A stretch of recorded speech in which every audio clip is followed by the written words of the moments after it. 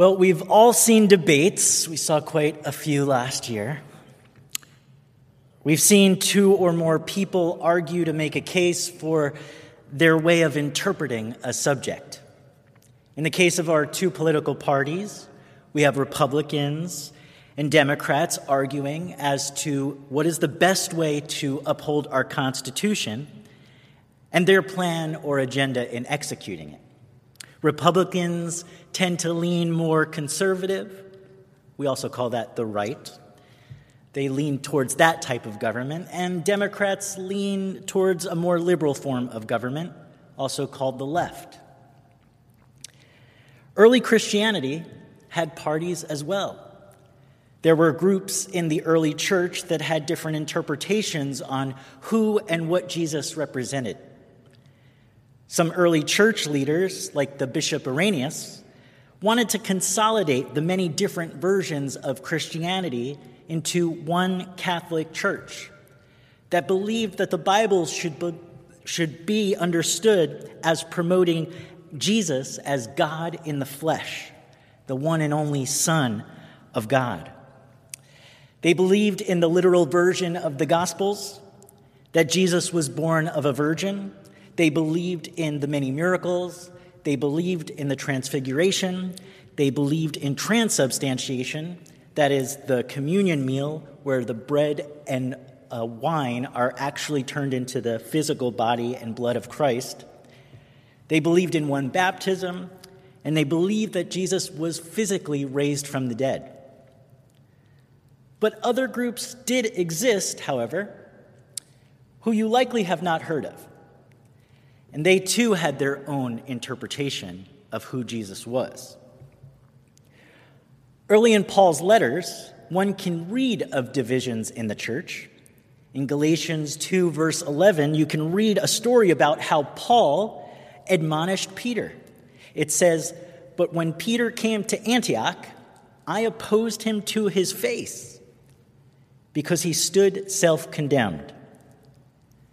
Here you have Paul, who's never met Jesus, had been persecuting Christians, but now here he is yelling at Peter, who was Jesus' appointed leader, as being in the wrong. In 1 Corinthians 1, verses 10 through 13, we see another case of division, when Paul writes, "Now I appeal to you, brothers and sisters, by the name of our Lord Jesus Christ, that all of you be in agreement and that there be no divisions among you, but that you be united in the same mind and in the same purpose.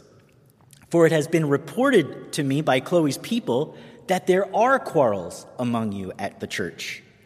My brothers and sisters, what I mean to say is each of you says, 'I belong to Paul,' or 'I belong to Apollos,' or 'I belong to Cephas," which is Peter, or "I belong to Christ." Has Christ been divided? There are many other examples of this in Scripture. In fact, that's really what ended up doing Jesus in with his fellow Jews. He had a different interpretation of Scripture than the other rabbis. We see this today in the vast spectrum of Christian belief. And people often wonder, how can we call ourselves the church when we literally are a house divided? The early church fathers wanted to do their best to unite the different factions that existed in the church, and so they decided to land on a simple, conservative approach to Scripture, where you read and understood the Gospels as they were. If you came across anything confusing, you could just trust the interpretation of your bishops, of your church leaders, or even better, you could skip over those passages and hold on to just what made sense to you.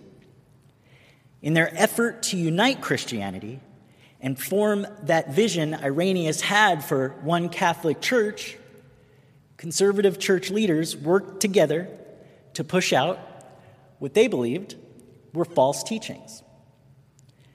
Bishop Irenaeus wrote a book in about the year 180 A.D. called Against Heresies, where he argued for his version of Christianity and did his best to refute other people's teachings. Until 1945, all we knew was that groups existed in the early church, but we didn't have their gospels. We didn't have their interpretation of Scripture, for we only saw it through the lens of church leaders who were opposed to them. But, like a repressed memory lodged deep within us, we found those other teachings in the Nag Hammadi library.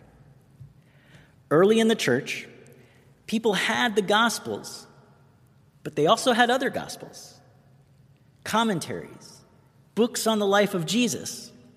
And today is probably one of the first times you're going to see it opened up and looked at. Maybe you've seen something about it on the History Channel, but many in our churches have never had a look for themselves. Nobody's ever looked or explained what these books might have to say or might have to help us, how they might help us understand Jesus in a different way. They were written about the same time as the other Gospels. Some scholars think maybe even earlier. If you look at them, many of the verses in them do line up with sayings found in the four Gospels that we have. The difference, though, is that the followers of Christ didn't see Jesus in the same way as their peers, so they interpreted a little differently. Our look at the third passage found in the Gospel of Thomas will challenge our previous understanding of what Jesus taught about the kingdom of heaven and the nature of Jesus Christ as the one and only Son of God. One major teaching in Christianity is that when we die, we go to heaven. And in order to get to heaven, one needs to believe in Jesus. And this interpretation of Jesus was taught early on. Yet today, when we wrestle with Scripture to be more inclusive, one can't just ignore statements like the one I'm going to read to you that's found in John. Jesus is told to have said to his disciples, "Don't let your hearts be troubled. Believe in God, believe also in me. In my Father's house there are many dwellings. If it were not so, would I have told you that I'm going to prepare a place for you? And if I go prepare a place for you, I will come again and I will take you to myself, so that where I am, there you'll be also. And you know the place where I'm going." Thomas, who we're going to be talking about, Thomas said to him, "Lord, we don't even know where you're going. How can we know the way?" Jesus said to him, to Thomas, "I am the way and the truth and the life. And who gets to go to heaven? No one comes to the Father except through me. If you know me, you'll know my Father. From now on, you do know him, and you've seen him." Ironically, here, we see Thomas asking this question. And what some scholars believe was that John and Thomas, both of the 12 disciples, are at odds with how to view Jesus. John is the only gospel to record that Thomas is a doubter in physical resurrection. And he excludes Thomas as one who has not received the gift of the Holy Spirit. He will write his narrative in order to purposely contest Thomas's view on Jesus and how it is that people end up in the kingdom of heaven. But for the first time in 2,000 years, we have a document that was discovered hidden in a monastery, and it's going to give us a different interpretation of what we traditionally have struggled to hold on to. Thomas is going to give his interpretation of how we enter the kingdom of heaven based on his experience with Jesus. That, unfortunately, was too different of an interpretation to be included in our Bibles. He says this in the third writing from the Gospel of Thomas. Yeshua said, Jesus said, "If your leaders tell you, 'Look, the kingdom is in heaven,' then the birds of heaven precede you." What this means is, if anyone tells you that when you die you go up to the sky, to the heavens, the birds have already beaten you there. It's not up in the sky. He then says, if they say to you, "It's in the sea," then the fish will precede you. If it's somewhere below the earth, then the fish have already beaten you to heaven. Surely it isn't under the earth. Jesus continues, "But the kingdom is inside of you, and it's outside of you. When you know yourselves, then you'll be known, and you will understand that you are children of the living Father. But if you do not know yourselves, then you will dwell in poverty, and you are poverty." Thomas is going to give his followers a different interpretation of how it is that one enters the kingdom of heaven. These Thomasine Christians, who believed that Jesus was the Son of God, didn't believe that to be exclusive to Jesus. What they believed in was that Jesus was the one who came to show us that all of us are children of God, capital C. We just haven't realized it yet. They believed that all of us were born with the Spirit and with the light of truth inside of us, but that we had forgotten it. In the next passage, Jesus goes on to say, "Look at the children. They have that light inside of them, a natural curiosity to ask, seek, and knock. But it's often the older folks that decide that one has to accept a certain religion, dogma, or creed to receive entry into the heavenly paradise." But Thomas didn't interpret Jesus' teaching this way. In the next passage, he says that in order to ascend to the kingdom of heaven, Yeshua said, "Know what is right in front of your face, and what is hidden will be revealed." There's nothing hidden that will not be revealed. Thomas teaches us that the kingdom of heaven is found when you know thyself, something Socrates taught as well, and that entry into the kingdom isn't up to Jesus. It's up to you. It's up to me, not Jesus. If I'll make it to that place I dream of beyond this life. Last week, we read the first passage of Thomas where it says, Jesus taught them, "Whoever discovers what these sayings mean will not taste death." And so I pondered what this disciple of Jesus might be getting at. He says that Jesus taught that the way to heaven was by me understanding and knowing who I was as a child of God, and that any mystery of what is beyond can be seen right here and now, that it's right in front of my face. Right in front of my face? As I was reading the Gospel of Thomas this week, my wife Ashley was laying down and watching a show on Netflix, and I had my book up in my face, and I put it down and thought about it.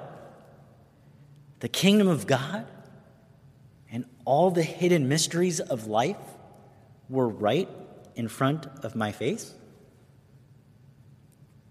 I looked at her. She didn't notice.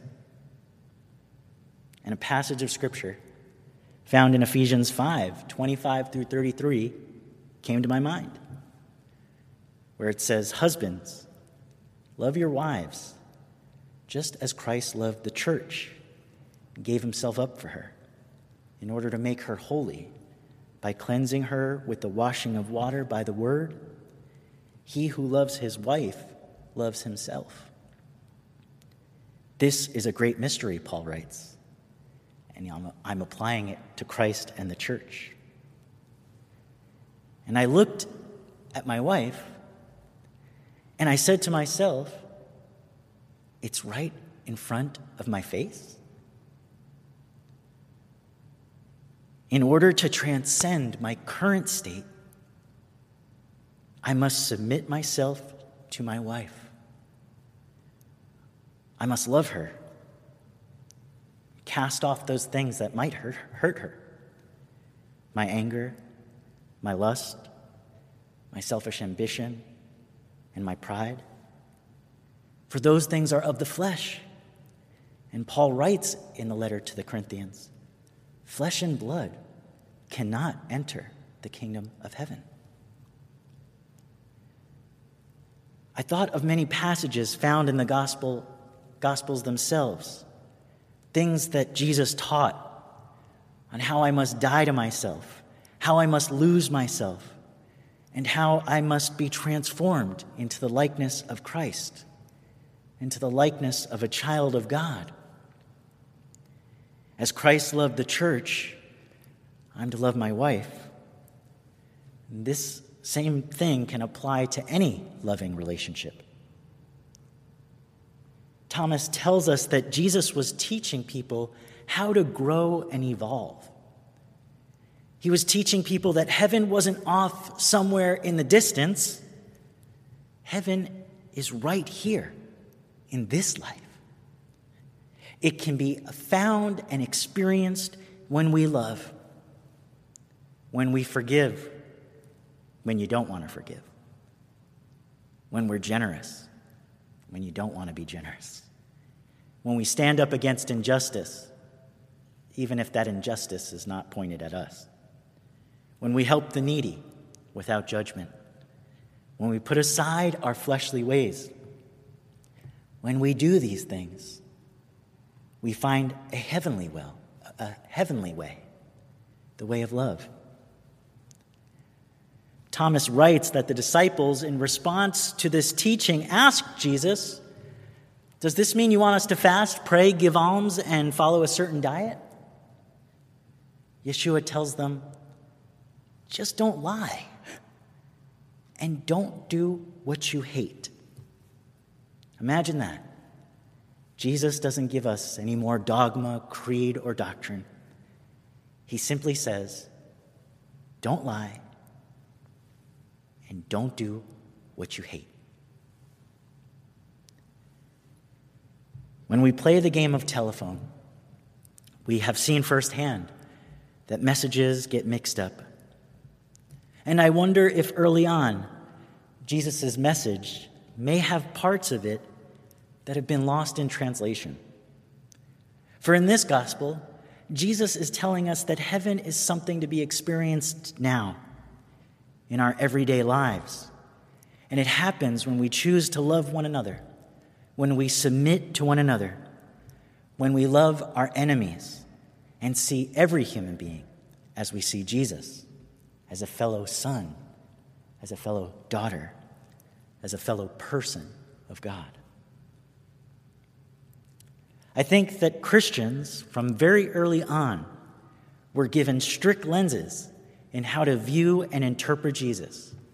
But now, in 2021, Thomas offers us another pair of glasses in which we might understand and read Jesus in some new ways.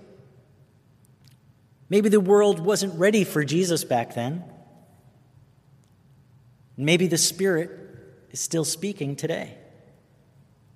Maybe the Holy Spirit, also called the Holy Mother in these writings we're looking at, has guided us to more truth when we discovered those books at Nag Hammadi in 1945. May we open our hearts and minds to hear and understand. And may we open our eyes to see that God is still leading his church into a richer way, a more inclusive way, a more realistic way of understanding than we had previously known. Amen.